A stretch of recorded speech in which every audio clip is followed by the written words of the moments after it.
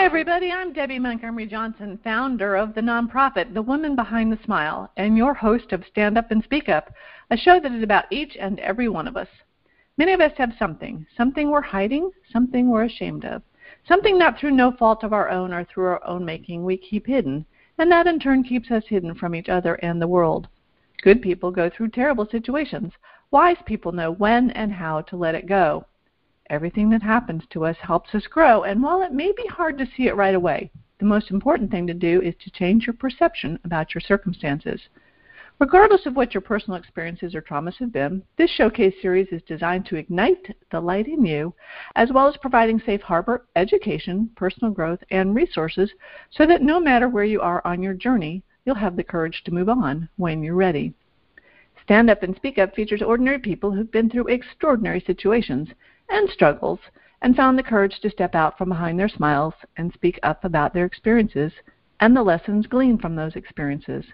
Everybody heals at a different pace, and we recognize that. So come on in, have a listen, and enjoy the ride at your own speed. Good morning, everybody. It's a beautiful day in paradise, and they always laugh when I say that because down here in South Florida, it is beautiful this morning, but you're going to laugh because we have a cold front coming in, and a cold front tomorrow means it's going to be 82 instead of 88. So I love living down here, and it's funny because I just had a conversation with a couple of fellows who have climbed Mount Kilimanjaro and have done some cold things, and I'm thinking, I'm a Florida girl now. I like the warm weather, and today is a beautiful, beautiful day for that. So welcome to Stand Up and Speak Up. I have an extraordinary guest today, a young man that I'm not going to give his bio. I don't like to do that because I want him to tell us who he is. But Akshay Navati is here, and Akshay, I've got to give credit, is a Marine Corps veteran. He's an Awakening Giant, the group that I'm associated with. He is an adventurer, and he's a survivor. So, Akshay, are you here with me today? Yes, ma'am, I am. Thank you for having me. Well, welcome, welcome. You're coming to us from Arizona. Probably still dark there right now. Yep. Well, thank you so much for being here early. I really appreciate it.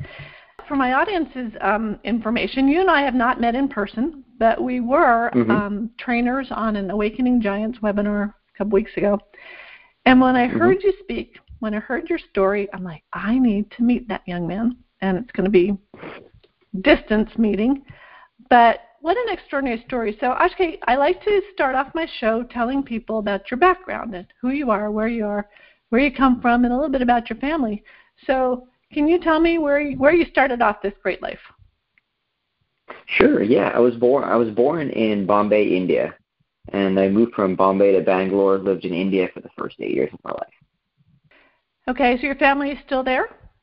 No, well, my family is there now, but we've moved around a lot we moved around a lot before they went back there. We moved from India to Singapore to Austin to Minneapolis. Then when I parted ways, went to college in the Marines, they went to Israel, and now they're back in India. Oh, my IT team is in Mumbai, and got you. Okay. Yeah, it's great. I was over there 2 years ago with Sprite Loriano, and it wasn't Awakening Giants. We went over to speak at the Women's Economic Forum in I remember that. Very southern cool. India. I'm having a brain cramp on where we actually were. Phenomenal experience. It was before the pandemic. And Raj and I were talking about how the pandemic has changed India, and you have family over there. But for me, just globally wise, when I flew into Mumbai, when I flew into Mumbai and I was getting ready to fly out the next morning, I couldn't see the sky. There was so much pollution, and that has changed over the years. The last 2 years, it has cleared up because people weren't driving. They weren't, It was amazing. India was lovely to me, but just sensory overload. There was so much to see and smell, and the cows in the streets. I can understand. Yeah. So, do you have brothers and sisters? I do. I have one older brother. He lives in Armenia. Oh, that's interesting. We're very global. Yeah, my guest last week was from Armenia, and oh, cool. Okay. It's just heard it's beautiful out there. Yeah, it was. Yeah, beautiful country. So you've got an older brother, and you grew up in India as a young child, what did you like to do? Read, or you do a lot of extreme stuff now. So were you like that as a kid? I do. I was not. I was very athletic. I used to always be sort of outside playing when I was a kid, into running, rugby, you name the sport. But I wasn't super adventurous. I was terrified of a lot of things. I was terrified of roller coasters, terrified of even Ferris wheels, let alone roller coasters. I was scared of a lot of things as a kid. But I was still athletic. I think that part has stayed with me, but the being paralyzed by fear part has not. I've kind of moved, trained in that arena a good deal. So question, if you were scared like that, did you get teased as your brother? I've got 3 brothers. Did they tease you? Did he tease you about that kind of stuff? No, not so much, because it didn't necessarily show up a lot. But I do remember, so for example, when we lived in Singapore, we lived in Singapore for 5 years. My parents took us around the region to explore. They believed travel was an invaluable education, which I would wholeheartedly agree. So we traveled a lot around Southeast Asia. We went to Australia at one point, and when we went to Australia, we were snorkeling in the Great Barrier Reef. And I remember snorkeling and seeing the reef sort of drop off into the ocean, into this black nothingness at the end of the ocean. And it freaked me out, and I instantly turned around. And today I'm a scuba diver who's a certified rescue diver, and I've been cave diving. You know what I mean? So he didn't sort of tease me so much, because it's not like it showed up on a regular basis. But when we did things like that, I would notice it. I don't remember this particular incident, but my mom told me that there was an incident when they went on this. I think it was either a roller coaster or a Ferris wheel or something like that. It was like nothing, that wouldn't necessarily terrify me today for sure. But she took me out, and I was apparently terrified. I didn't want to go, but she was like, sort of man up kind of thing, go. And apparently the whole ride I was sitting there with this horrified look in my face, like with my mouth open, and just holding on, like clinging onto the bar in front of me for dear life. And my grandma, my mom's mom, fired my mom for doing that. And my mom was like, "What's wrong with him?" She just man up. And so today I kind of joke with my mom that, well, you created this monster that I am now today, so because now I do a lot of dangerous things, and my poor mom is very stressed out, understandably, about the life that I live. Well, it makes me laugh because those things just happen. I've done things too. I've jumped out of planes and walked on fire and that kind of stuff. But I go back. I was showing my brother the other day, or one of my boys, the Royal Gorge out in Colorado. And my husband and I went out there, and it's pretty deep, My heart just pounded out of my chest. I was so scared to walk across the bridge. I was going down the middle of this bridge that trucks were driving on. I'm thinking, you wimp, But there's something about that wide open fall, and I'm like, it was so irrational. And I'm still scared of many of the things that I do today. I just am able to move through the fear instead of being paralyzed by it. But I'm still terrified. I still get nervous of heights, and I've been skydiving, bungee jumping, rock climbing, mountain climbing, and I still. When I was on Denali a few weeks ago climbing in Alaska, when you're standing on an edge of a cliff and you're seeing a monstrous thousands of feet drop to the side of you, that's understandably nerve-wracking. It's just what you do with that fear that matters, Oh, well, we're going to talk about that in a minute, but you already have my heart just beating through my chest. I'm like, oh. So why the extreme sports? What? Well, let's go back. Okay. So I read somewhere, or I heard somewhere that part of your youth is partying and turned into addiction. So we're going to jump right into that one, because I have 3 boys, and there were things that I probably didn't know. I know there were things that I didn't want to know. But part of the band of brothers is you start hanging around doing things you shouldn't have done. How did that affect you getting through school? I don't sort of today being who I am, I don't blame anybody else. I take responsibility for my actions. But as a young, impressionable youth who's moved around to 4 different cities by the age of 13, I wasn't very sure of myself. I was very at the effect of my environment, very adaptable. So adaptability has its pros for sure, but if you don't do that with consciousness, with awareness, you can be very impressionable and, sort of mold into the forces of the environment. So I got into a group of friends who, again, I take responsibility, but as a result, I got very heavily into drugs, into alcohol, and being the kind of person that I am. And I think that the remnants of the birth that was still showing. Like I was always the kind of person pushing the line, you know. So I still do that today, but I do that in a positive way. Back then, it was through drugs, and it was a very negative vehicle of expression to push the line. But I was the guy me and one other person in our group, we went from doing marijuana and alcohol to harder drugs, and he's no longer alive today. He kept going down the path, and he OD'd on heroin. So I was heading down that path, you know, world of self-destruction. We used to do a lot of dangerous things, many, many dangerous things.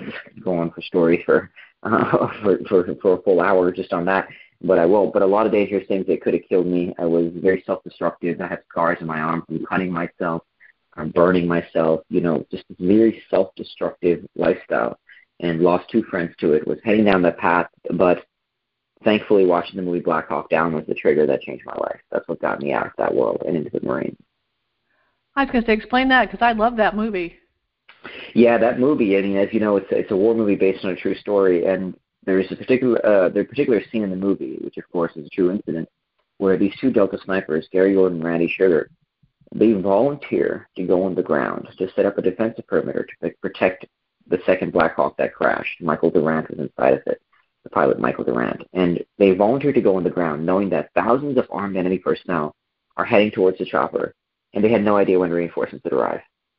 And yet they went down there, and they ultimately died protecting Michael Durant. And they received a Medal of Honor, which is the highest award for valor in the U.S. military. They received it posthumously for their courage. And they died. The man they died protecting, Michael Durant, is still alive today because of their actions. And after watching that movie and watching that particular scene, among many other tales of heroism and courage in the movie, and then I read the book Black Hawk Down, which sort of elaborated further on how these men sacrificed their well-being, sacrificed their very lives for the men next to them. And that triggered something in me. I mean, what kind of human being would do that, you know? What kind of courage does it take? Do I have that inside of me? And I didn't like this very selfish, meaningless, worthless existence that I was living at the time, and I didn't like that I didn't really have an answer to that. So after reading the book Black Hawk Down, I started devouring book after book after book on military life and combat, and almost overnight, you know, stopped doing drugs and decided I wanted to experience that world where the good of the group matters more than the good of the individual. So it took me about 1.5 years to get into the Marines because I have a blood disorder that 2 doctors told me would kill me at Marine Corps boot camp. I also have flat feet. I also have scoliosis.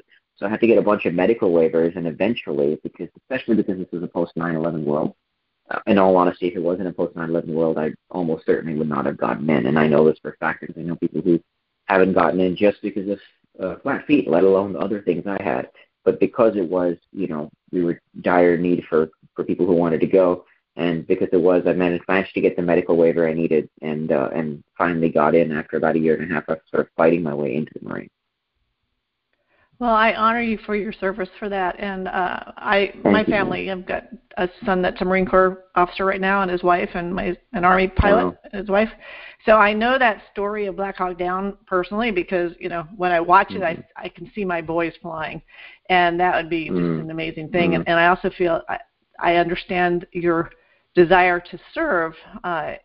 Obviously, I did that back in the 80s too, and when I went into the Air Force.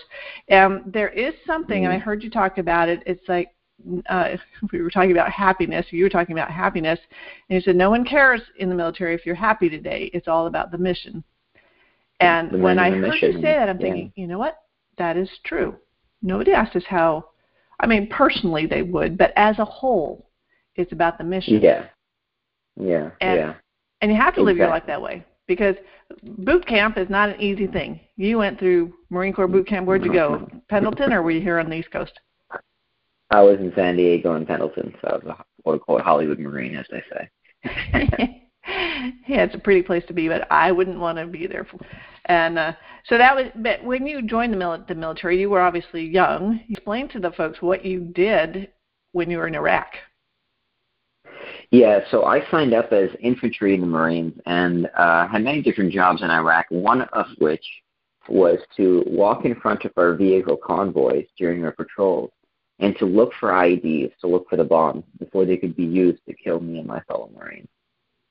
So, you know, somewhat dangerous job to say the least, because if somebody was going to get blown up first, you know, guess who would it be? Isn't there some technology or something that, why would they have young men doing that? I'm asking, and I'm a military person, but I'm just like, oh my gosh. No, it's a fair question. Because, every time, so I'll give you an example. When one of our very common, quote unquote, danger zones was a bridge. Because on a bridge, they could plant bombs on the side, side or under with wires. So someone has to sort of clear the bridge in order for the vehicle to wave the vehicle convoy through. But anytime we did find something, we would then call EOD, which is Explosive Ordnance Disposal, and they would come in, usually with robots or something, sort of dispose it. So our job wasn't to dispose it.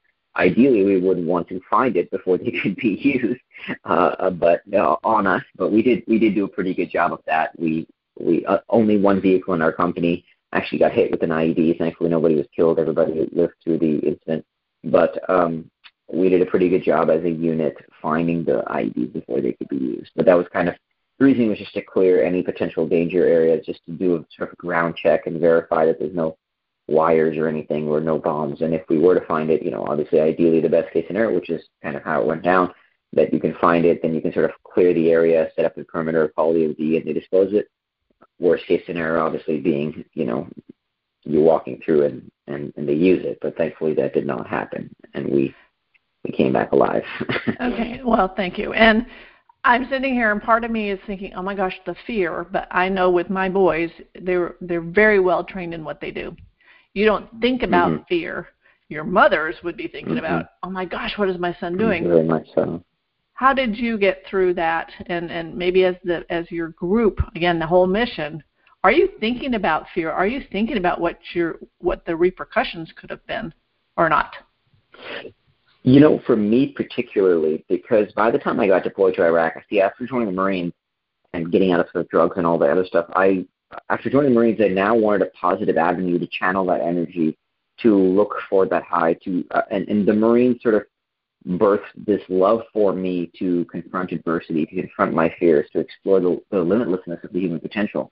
So I got big into outdoor sports. I went rock climbing, mountain climbing, scuba diving, you kind of name it. All those fears of things that I had, like heights, like water, all of it, I confronted one step at a time. And I even used to rock climb free solo without rope, so climb 60-foot, 80-foot rock walls without rope. So point is to say that by the time I went out to Iraq, I had navigated fear a great deal. And so I was very comfortable in the arena of fear. And therefore I did not, it's not to say I never felt it. I for sure did. It's an intense environment, a war zone. But I was very comfortable in playing in that realm by this point, especially because I particularly had done a lot of dangerous things even up to that point. Not to mention when I went to the war, before I went to Iraq, I lost a very close friend of mine from my unit to the war. So when I went, I was still battling a lot of guilt that I did not go out with my buddy and that I believe I should have gone out with. And so when I went out there with almost it wasn't a death wish per se. I wasn't suicidal, but I was ready to die. I did not expect to come back alive in some way. Some part of me, I gave away all my stuff before going to Iraq because a big part of me didn't expect to come back alive, which needless to say made it a bit awkward when I did, and I was like, hey, I'm going to need my stuff back. But yeah, so I was ready for whatever, and I was happy to have that job. I would rather have it been it was assigned to me. I didn't choose it, but nonetheless, I would rather have it been me than somebody else. So, and it wasn't just me; it was me and one of the Marines. We had to clear sort of each side of a bridge or any danger zone. One on the left, one on the right. So it was two of us that did that. Were there guys that were around you that did have fears, and because of your training or whatever, were you able to help them through those fears as a support? It's not that we had sort of much time. Our particular squad, we were out the wire, which is the wire is the base. We were out on missions almost every day. In the entire 7 months, we were probably got 7 days off. We were out all the time.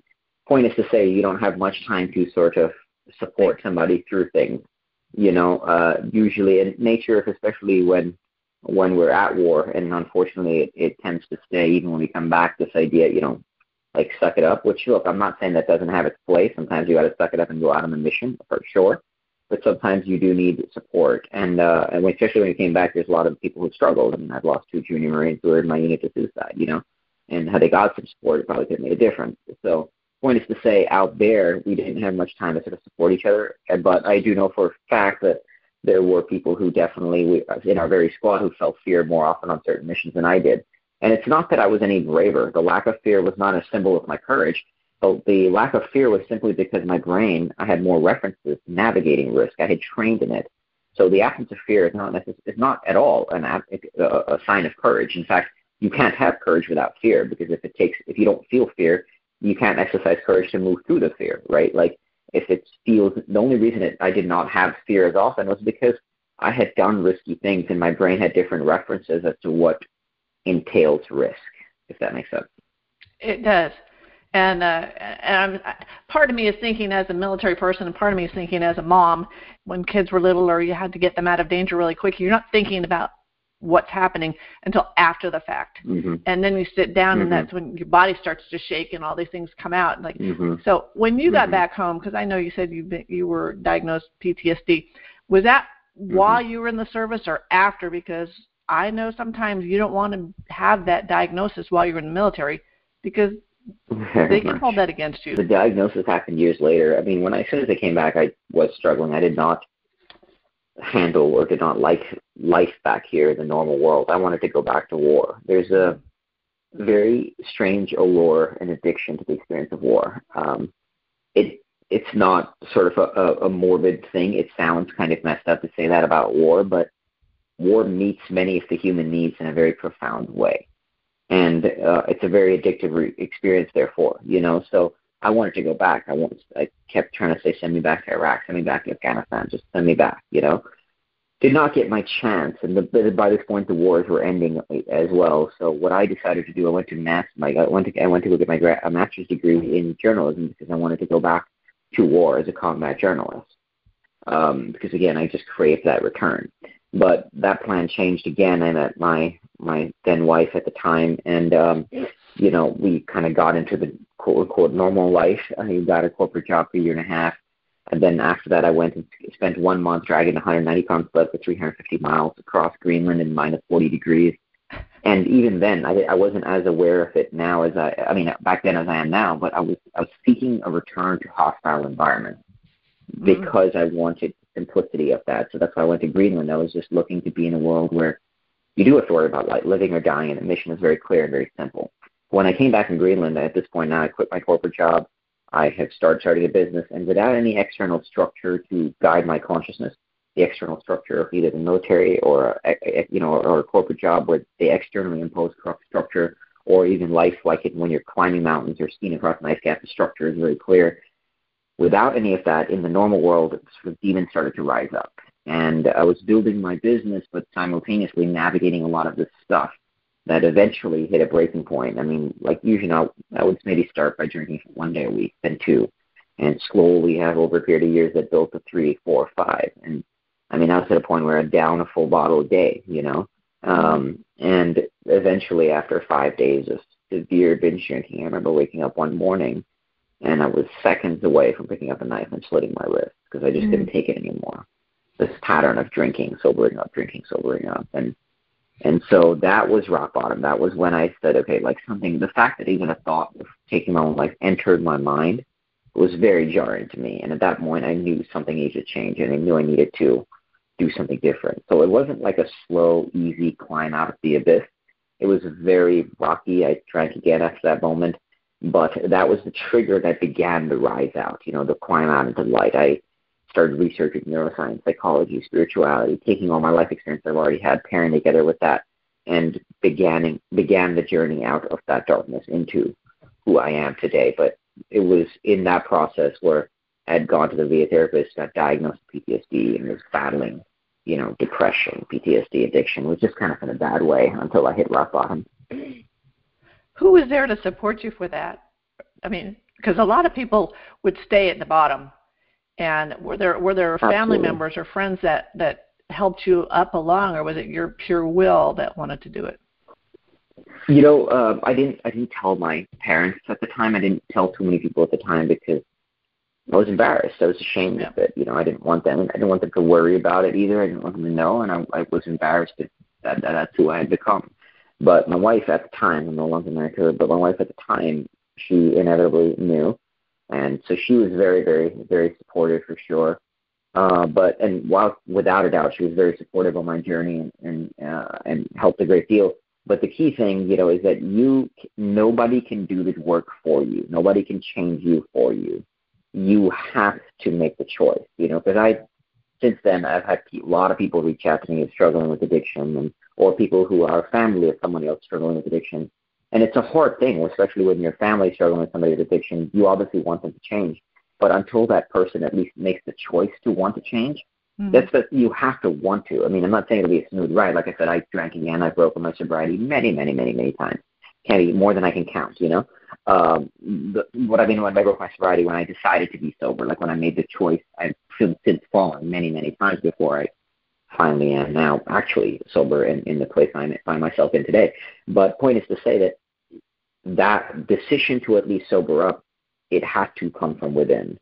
And sometimes when I see families members who have somebody else struggling with addiction, I'll often ask, do they at least want to change? And if it's a no, there's not much you can do, I'm not saying there's not anything you can do. So point is to say with the support I had, they were very supportive, but I had to do the inner work myself. I had to go into those spaces myself to confront whatever demons lay dormant within me, bring them to the surface so I could engage them and deal with them and use them as fuel to keep moving my life forward in a positive way. Because the demons are never going to go away. You just learn to work with them. You learn to channel them. You learn to engage them, and you learn to transcend them. And it's a process. It doesn't happen overnight.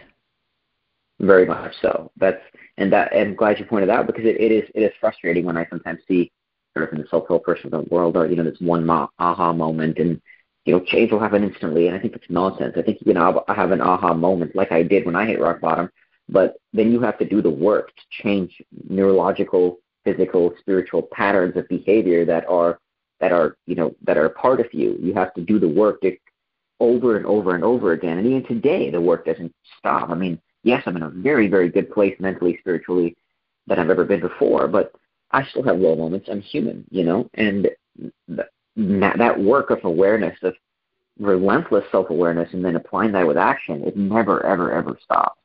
And it's not a bad thing, because the work is where the adventure, the journey, the lessons, the treasures all lie within there, So it's important, but to stress that it didn't happen instantly. It was definitely a rocky road. It was hard, like clawing my way out of the abyss, But over time, and a lot of that, it eventually led to now having my book Fearvana, being an entrepreneur, an adventurer, an explorer, and in a good space where life is going really good. Wow, this has been incredible. Actually, the hour has flown by. I want people to be able to follow you and to find your book. Where can we find those? On social media, the primary platform I use is Instagram. You can find me at Fearvana. My website is also Fearvana, and the book Fearvana, which is Fearvana. It's available on Amazon, Audible, Kindle, paperback, and 100% of the profits of the book go to charities. So we support many beautiful causes all over the world. You can find me there. That's perfect. And how are people going to follow you on this grand adventure? I'll have a live tracker on my expeditions where you can follow me at fearvana.com.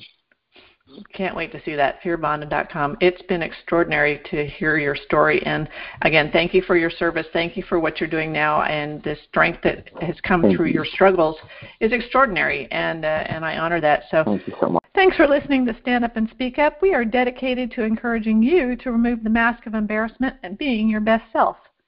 If you've been a victim of a scam or cybercrime, please visit againstscams.org for assistance and guidance about options in recovery. SCARS, the Society of Citizens Against Relationship Scams, is an incorporated nonprofit crime victims assistance organization based in Miami, supporting scam victims worldwide. If you can, please make a small donation to help the victims around the world receive the help that they need. This episode has been sponsored by BenfoComplete.com, a vitamin supplement company that supports happy and healthy hands and feet for those with neuropathy. If you or anyone you know struggles with the pins and needles or numbness in their hands and feet, check out our benfotiamine products at BenfoComplete.com and use the special code STANDUP for 5% discount on your purchase.